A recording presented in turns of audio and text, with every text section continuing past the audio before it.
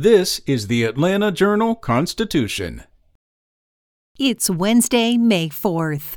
A draft opinion that suggests the U.S. Supreme Court is ready to strike down Roe v. Wade could herald seismic political and legal changes in Georgia if the landmark 1973 decision is overturned.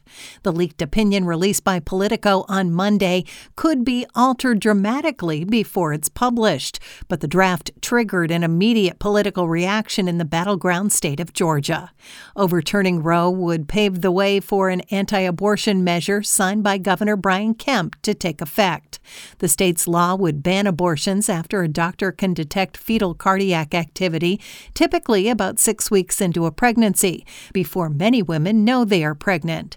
As some Republicans pushed for a special legislative session to enact even stiffer abortion restrictions if Roe is reversed, senior Georgia Democrats predicted such a ruling would mobilize voters, particularly women, 6 months ahead of the election. Meanwhile, more voters than ever cast ballots on the first day of early voting before a Georgia primary, with turnout nearly twice as high as the start of the 2020 primary. Election data shows 27,298 Georgians voted in person Monday, with more Republican ballots cast than Democratic ballots. Early voting is available across Georgia every weekday and on 2 Saturdays until May 20th, and some counties are offering Sunday voting opportunities as well. Voters in Cobb and DeKalb counties initially experienced a problem Monday in which the correct ballots weren't displayed. No issues were reported Tuesday. Election Day is May 24th.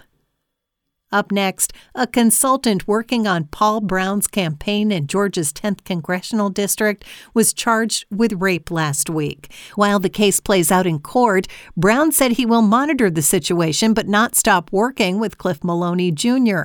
Maloney is accused of drugging and then raping a woman while she was unconscious in a college dormitory in 2013. He was 22 years old at the time. The woman came forward last year shortly after the Daily Dot published an article recounting accusations that Maloney sexually harassed women connected to Young Americans for Liberty, a conservative political organization. He was fired as that group's president after those allegations were made public. And a Decatur man was ordered to spend 45 days in jail for his role in the January 6th U.S. Capitol riot. He faces a much longer sentence if convicted of separate weapons charges that surfaced during the investigation. A U.S. District Court judge imposed the sentence on 43-year-old Matthew Webler following a nearly 2-hour hearing via teleconference line from the Federal Detention Center in Clayton County. Because he has served 5 months already, Webler is automatically credited with having served the 45 days. Webler agreed in February to plead guilty to a misdemeanor disorderly conduct charge for climbing through a broken window and wandering around the Capitol for about 20 minutes during the riot.